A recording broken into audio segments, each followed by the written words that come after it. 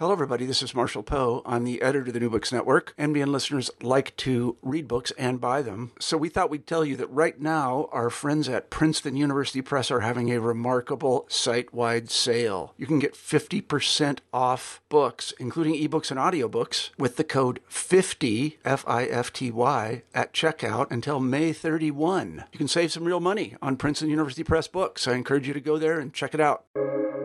Welcome to the New Books Network. Hello, everyone. I am C.P. Leslie, the host of New Books in Historical Fiction, a podcast channel on the New Books Network. Today I'm speaking with Lynn Cullen about The Woman with the Cure. One of the great medical success stories of the 20th century was the near eradication of polio, the scourge once known as infantile paralysis, because, unlike the ongoing COVID pandemic, it targeted young children, although not exclusively. But like COVID, it emerged quickly, spread rapidly, and caused a great deal of fear because there was no cure. A wife, 1940. Eileen would never get over the empty swimming pools. It was July 1. The water should have been frothing with kids. A lifeguard should have been twirling his whistle up on his white wooden throne. Moms should have been unpacking egg salad sandwiches wrapped in wax paper and Kool-Aid in a thermos, and whisking grit from the concrete skirting from their toddlers' saggy diapers. Now the pool gaped open like a gum just relieved of a baby tooth. Its only visitor a short-haired black dog eating a candy wrapper. Their dresses already damp with sweat, Arlene's little girls, ages 2.5 and 4, were trying to mount the seat back to invade the front. She blocked them with her arm as she read a sign nailed to a telephone pole. Danger! Infantile paralysis! Polio! Beach closed by order of the Nashville Municipal Health Department. No swimming allowed. Girls, it's closed. Get back. She didn't think it would be open. It hadn't been most of the summer. She'd only paused here on the way to taking her husband lunch at the hospital so they'd see for themselves and would stop begging her to go swimming. Arlene drove on through the wooded park, past empty swings, past a motionless merry-go-round, past teeter-totters frozen at a tilt. Soon they were in a neighborhood of white frame houses, where aproned women hung clothes in their yards, cats sat on side porches next to the milkman's wire basket, and men pushed mowers over their lawns. There were no children anywhere. A Norman Rockwell picture with the kids painted out. She remembered reading in the paper a few years back of towns hit with polio being quarantined like plague villages in the Middle Ages. She'd been horrified to learn of policemen stationed at roadblocks at the edge of town, sealing the polio victims in and the healthy out. They didn't do that now. You could travel around in the summer all you wanted, as long as you didn't mind being terrified for your kids. The kids scuffled in the back seat as she waited at a stoplight.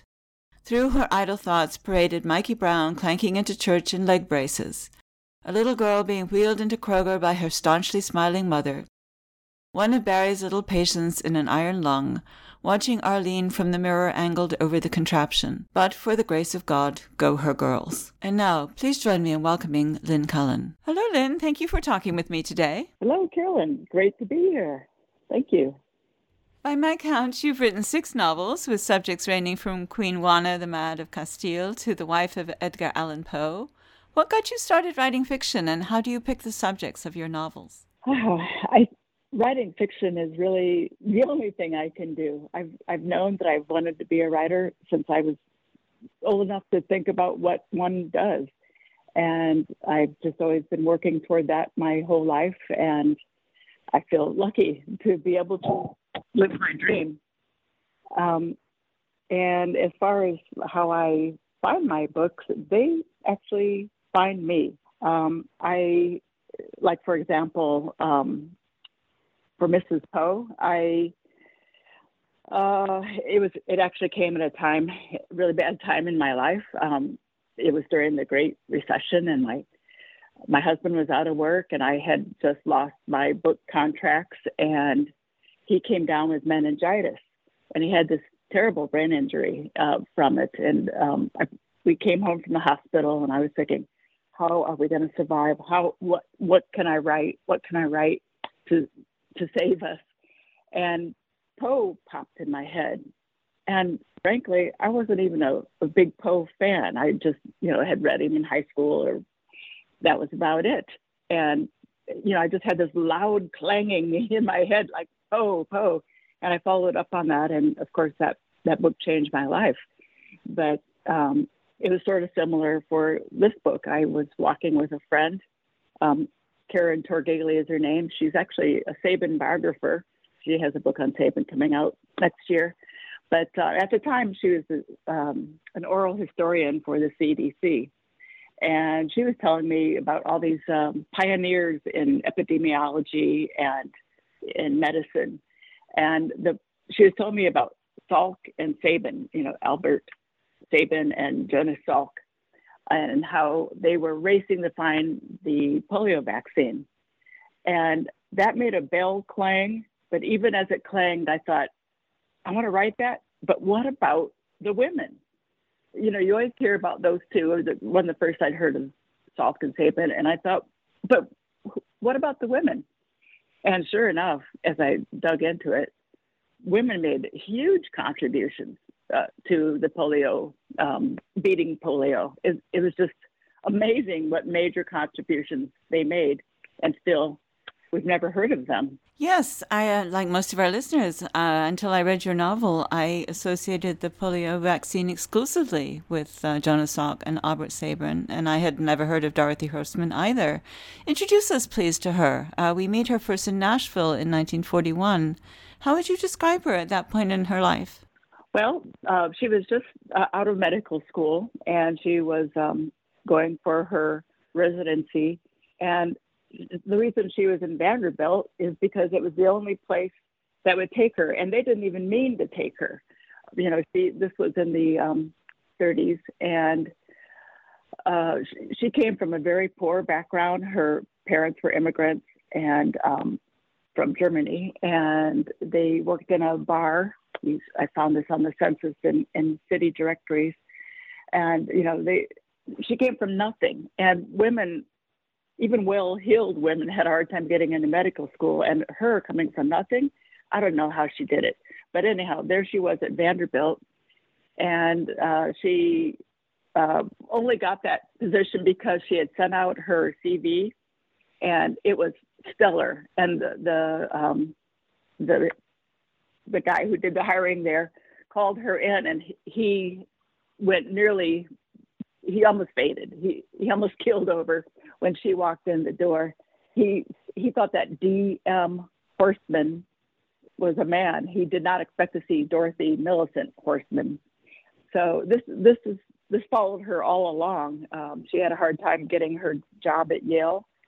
She had to convince him, the guy who hired her there, that he said, I had hired a woman once before, and she did not work out. She was a disaster. So I'm not hiring women. And she was like, well, would you not hire all men for the next 50 years if a man made a mistake?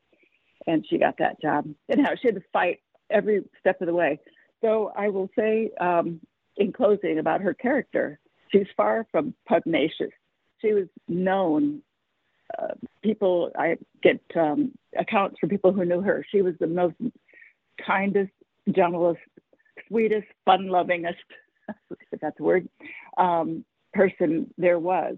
But she was very determined to get rid of polio. And this woman, she just had a very determined streak in her when something needed to be done. Yes, that's one of the really interesting traits about her. She is unstoppable. I mean, she really seems to have an unquenchable drive to find a cure for polio. What is it that makes her so tenacious in this goal?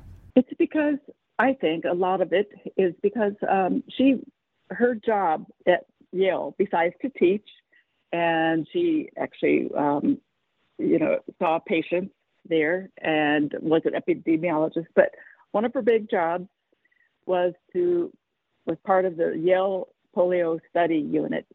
And this job took her all around the world wherever there was an outbreak. And she was actually the most well-known person to do this. She did this more than anybody. So if there was an outbreak anywhere in the U.S. or in the world, Dorothy Horstman was there. So she was, it was firsthand to her how devastating this disease was and how it took children and it It destroyed families. And, she knew its grief and its devastation probably more than anybody in the world. And I think that just put a fire in her belly, and that's what made her unstoppable. And a lot of the work she does, especially in the beginning, is really grunge work. Well, she was a woman, and every step of the way, she had to fight for what she had. And she had a hunch pretty early on that polio, the virus, was in the blood. That was not the common thought. All the big names in the field did not think it was in the blood. They didn't know how it went they thought you inhaled it and somehow it got into the gut and to the brain, or maybe it went straight to the brain. They didn't know. Anyhow, they just didn't know. But Dorothy, in her grunt work with the polio study unit, she took blood samples. And in one sample, she found poliovirus in the blood. And she thought, if it's here this one time, it's got to be there. And she was so discouraged because, all the great minds said, no, there's no way. And she was taken away from her studies. She didn't get the funding. So, it kind of breaks my heart to think that if she had been a man, perhaps they would have found the cure. It's not really a cure, but the vaccine for polio maybe a decade earlier. They needed her research, but they put her off that long. So it's really kind of a shame what them discounting her because she was a woman, the damage that wreaked. Yes, and you really see it in the book. I mean, she's referred to as Dot. One of my scenes I love in the book is taken from a real picture in Time magazine, talking about how she was treated like a secretary. She had just made an announcement that rocked the entire scientific world about her discovery.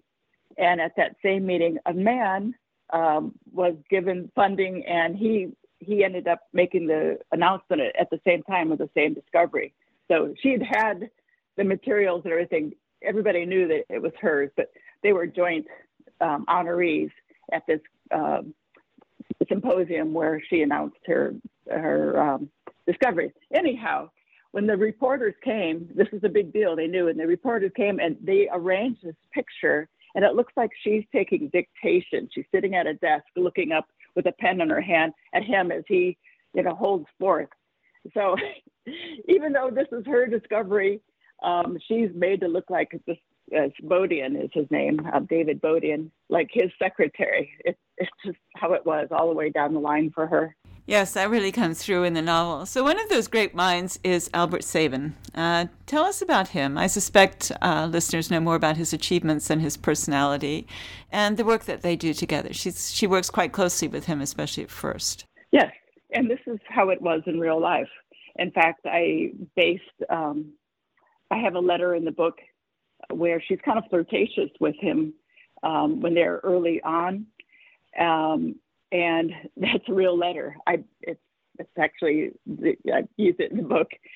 And there are other letters then. I noticed the letters got more sober after that. I think she realized you don't, act flirtatious with this guy. And so the subsequent letters through time are about sharing vaccine or polio strains and about the work. But they did work hand in hand, and her discovery aided him the most. He needed to know about the virus traveling through the blood to develop his vaccine.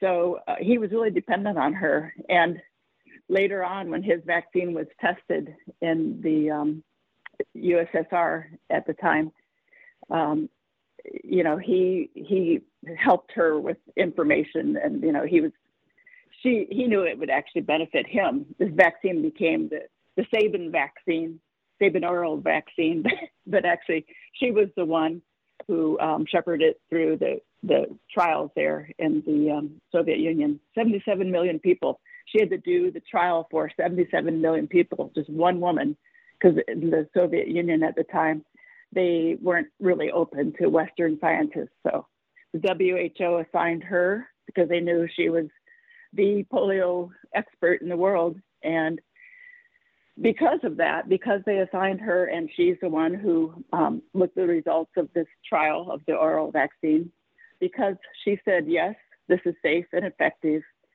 The rest of the world, we all got our polio or the oral vaccine. So those sugar cube vaccines that some of us got in the early 60s, we got those on Dorothy's say-so. Sabin is kind of he comes across in the novel as a kind of difficult personality. Talk to us a bit about him. He is difficult. He was sort of charismatic when he wanted to be, and he could be charming when he wanted to be. But he's like, I could write a whole book trying to explore whether geniuses have to be total jerks or not. But he was of that strain. He was a real genius, but he was actually a total jerk. And my friend's book that will be coming out next year, Yale is publishing it, Yale University Press, and it's called Albert Sabin, A Fierce Joy. And that so describes him. He's so fierce, but he loved his work, and thank God for his work. He really was instrumental in licking polio, but he was very, very irascible. And he also really steamrolled. He tried to steamroll Salk a lot. He tried to steamroll everybody. That was just his character. Very arrogant man.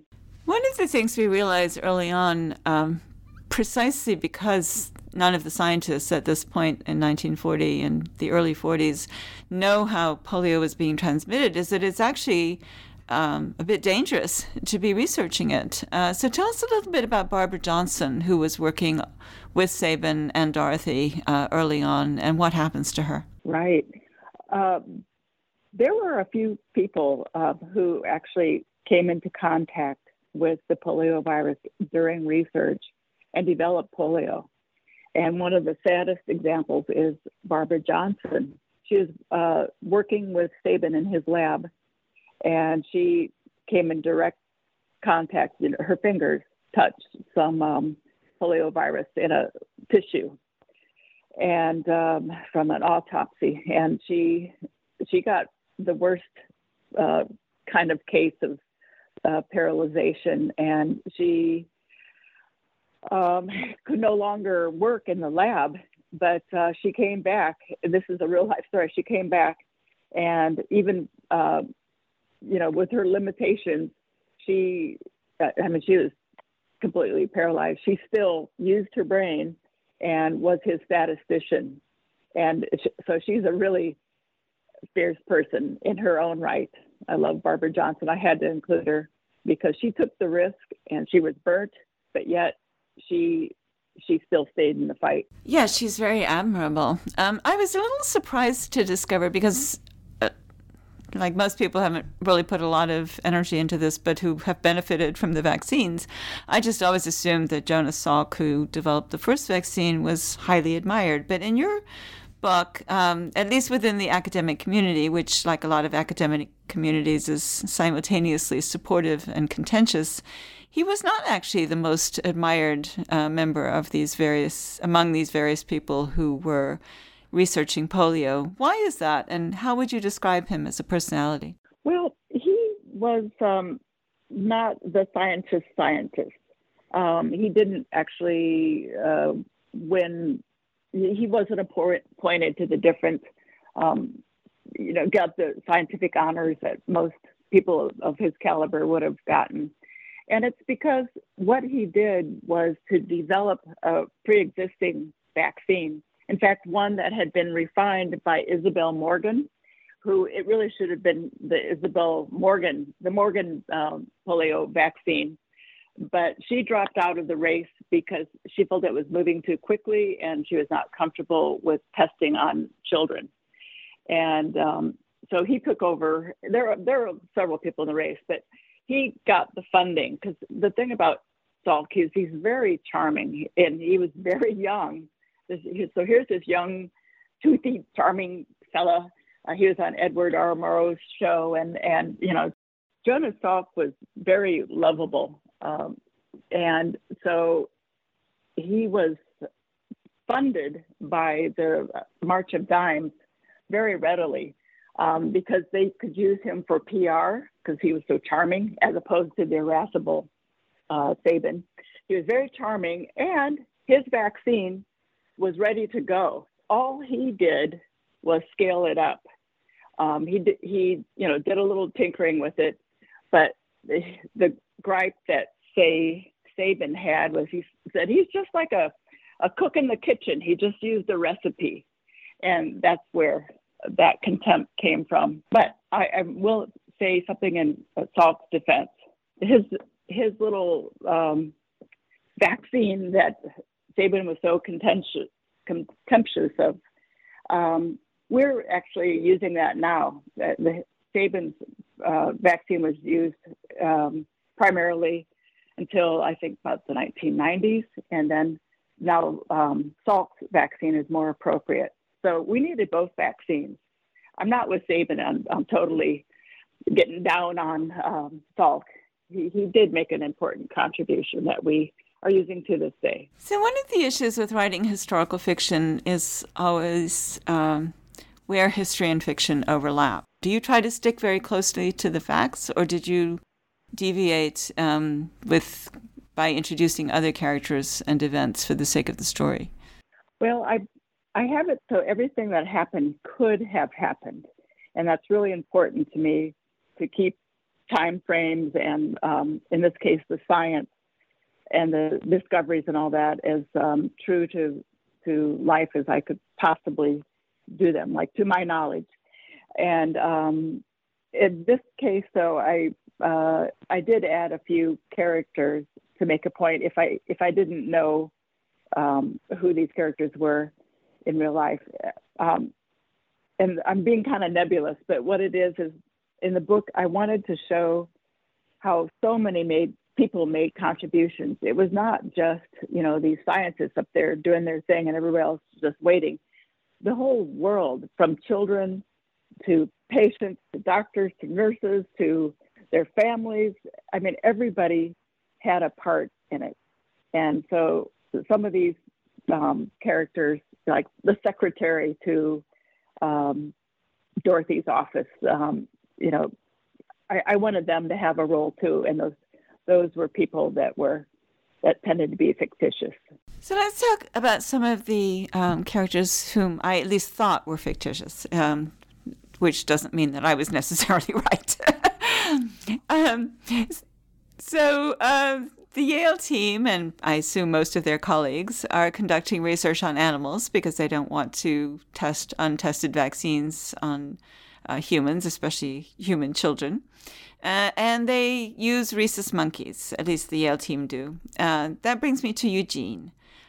He's one of the characters I guess might be fictional, although he must have had a real-life counterpart. What should listeners know about him and his approach to his job? Well,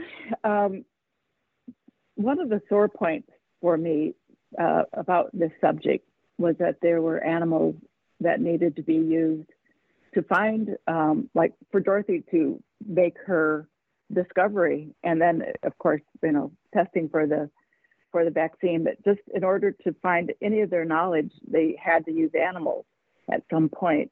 And I almost didn't write the book. When I got to thinking about that, I thought, I'm out because I just can't bear that because I'm such an animal lover.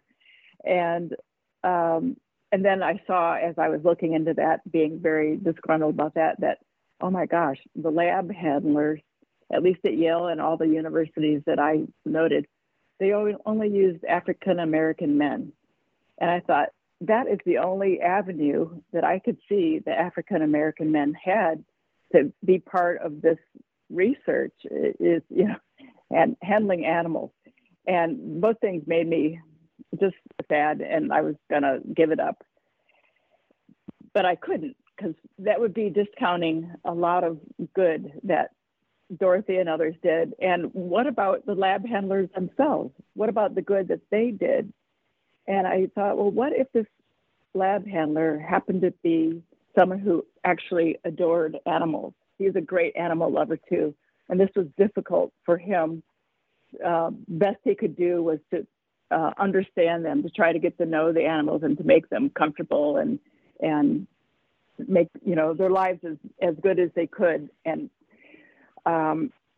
also he was motivated because he's one of these people, like I was talking about, that all want to make a contribution because he did, because what if he lost one of his children to polio? And he wanted to do something for polio research, and this was it.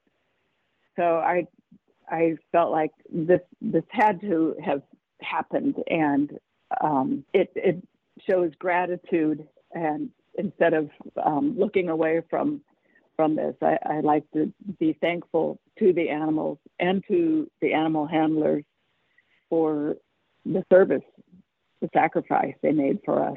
I'm with you on the animals. So those were hard sections to read. And I'm also, just as sexism was entrenched in the 40s in a way that it's not acceptable now, racism was entrenched in the 40s in ways that it's not now. And it's still present, as we can see, but the kind of casual acceptance of racial and sexual discrimination, I think we've gone past that in some ways. And Eugene is a very appealing character, I have to say. He has a wife, Viola, I'm not sure how she says it, and 2 boys. Why did you decide to include them in the story and even tell short sections from Viola's point of view? Well, for the very things you just mentioned, that I wanted to show, the racism of the time period and how these people, how they could give, even with these roadblocks in front of them.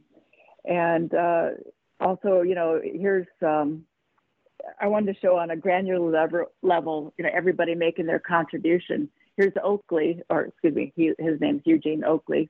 Here's Eugene Oakley making, in the lab doing this thing that's very hard for him because he loves the animals, but he's doing this for the child that they lost.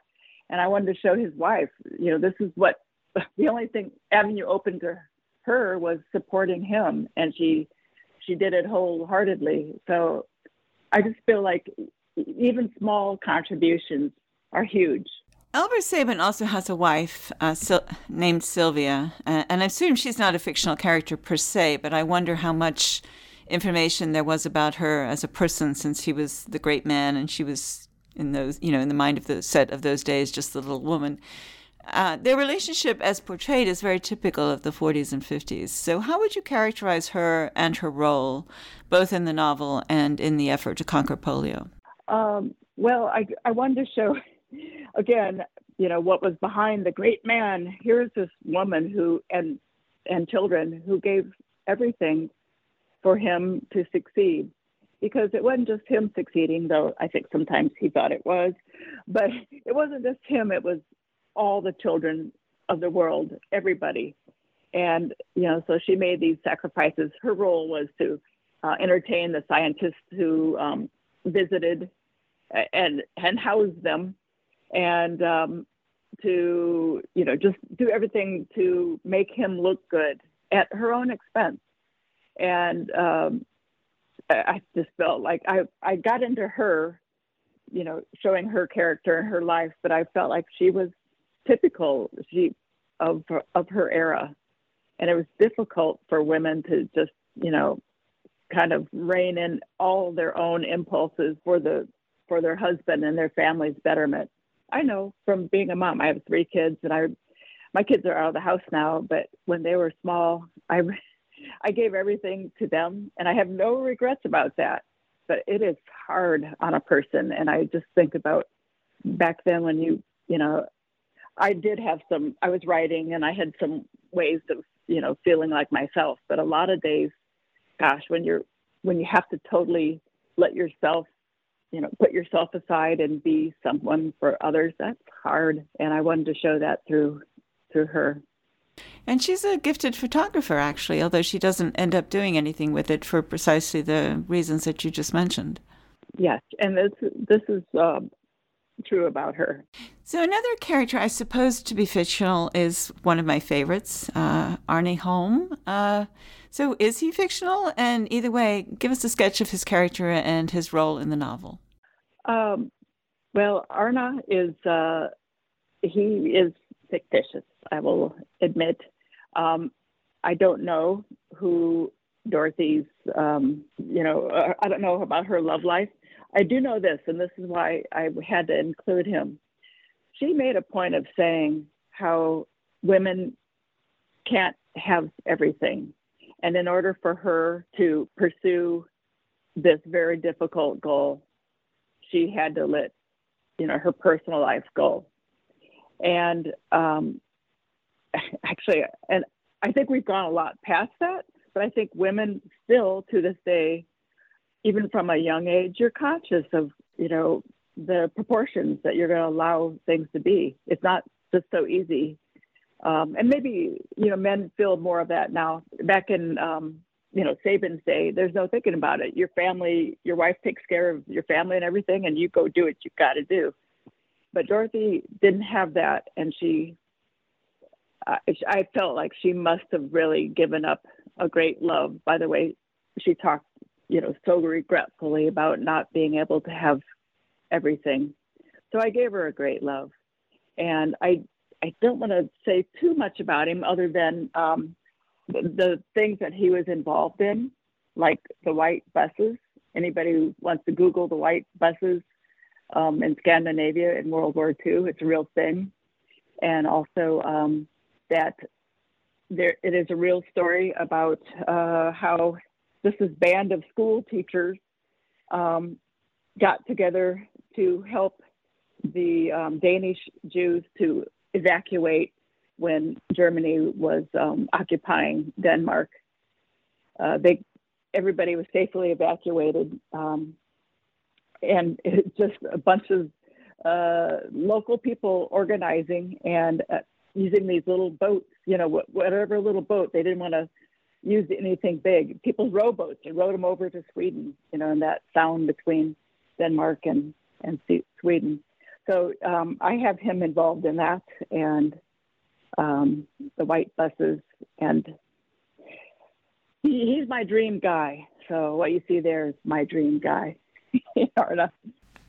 He's lovely. I was glad he was included. He really adds an element to the novel that would be missing if Dorothy were wholly focused on her work. But one of the things, we've talked about her tenacity and her insistence that she's going to stick with this and find a cure, but it's impressive to think about how long this took. The novel opens in 1940. Polio was already a thing, although it hasn't been a thing for a while. And it's when it opens, it's sort of like COVID in 2020, right? People are just terrified.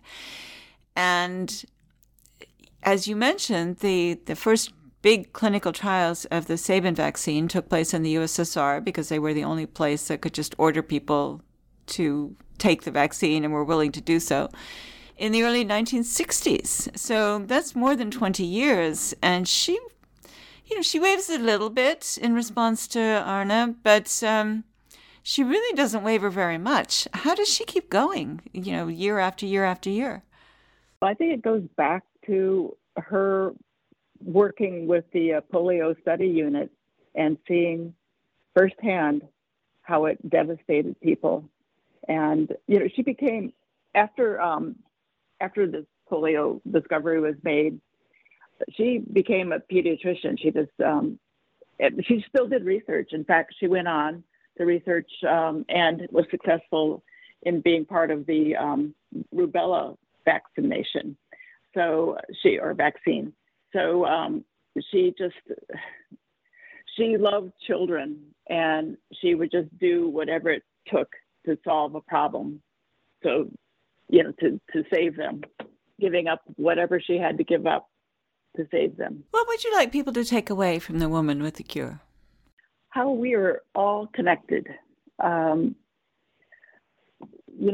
Before finding the vaccine, as I had mentioned, it was everybody, from children sending in their dimes to the person doing the research, and everything in between. Everything. Everybody hands-on in that fight. And without a link, things fall apart. And I saw that in other ways.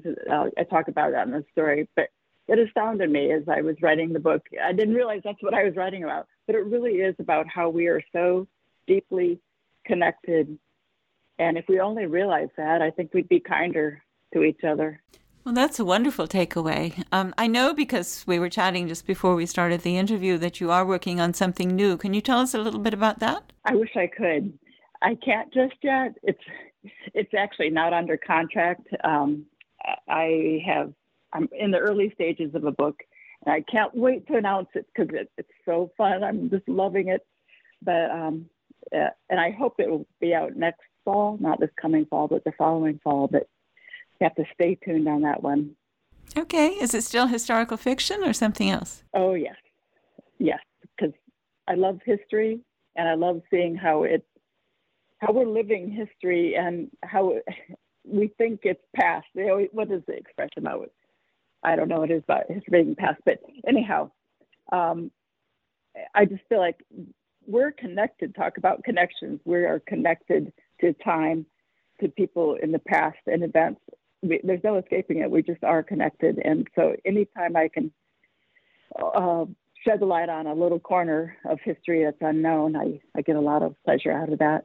Well, I will look forward to finding out about your next project. And thank you so much for sharing your time with us today, Lynn. I've really enjoyed talking with you. Thank you. I have enjoyed this too. And thank you for listening to our podcast. Once again, I'm C.P. Leslie, the host of New Books in Historical Fiction, a podcast channel on the New Books Network.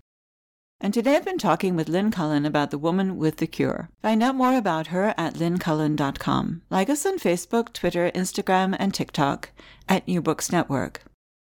You can find out more about me and my books at cpleslie.com, where I upload expanded posts about the interviews and in general discuss history, historical fiction, and the rapidly changing publishing industry. Goodbye until my next conversation about historical fiction on the New Books Network.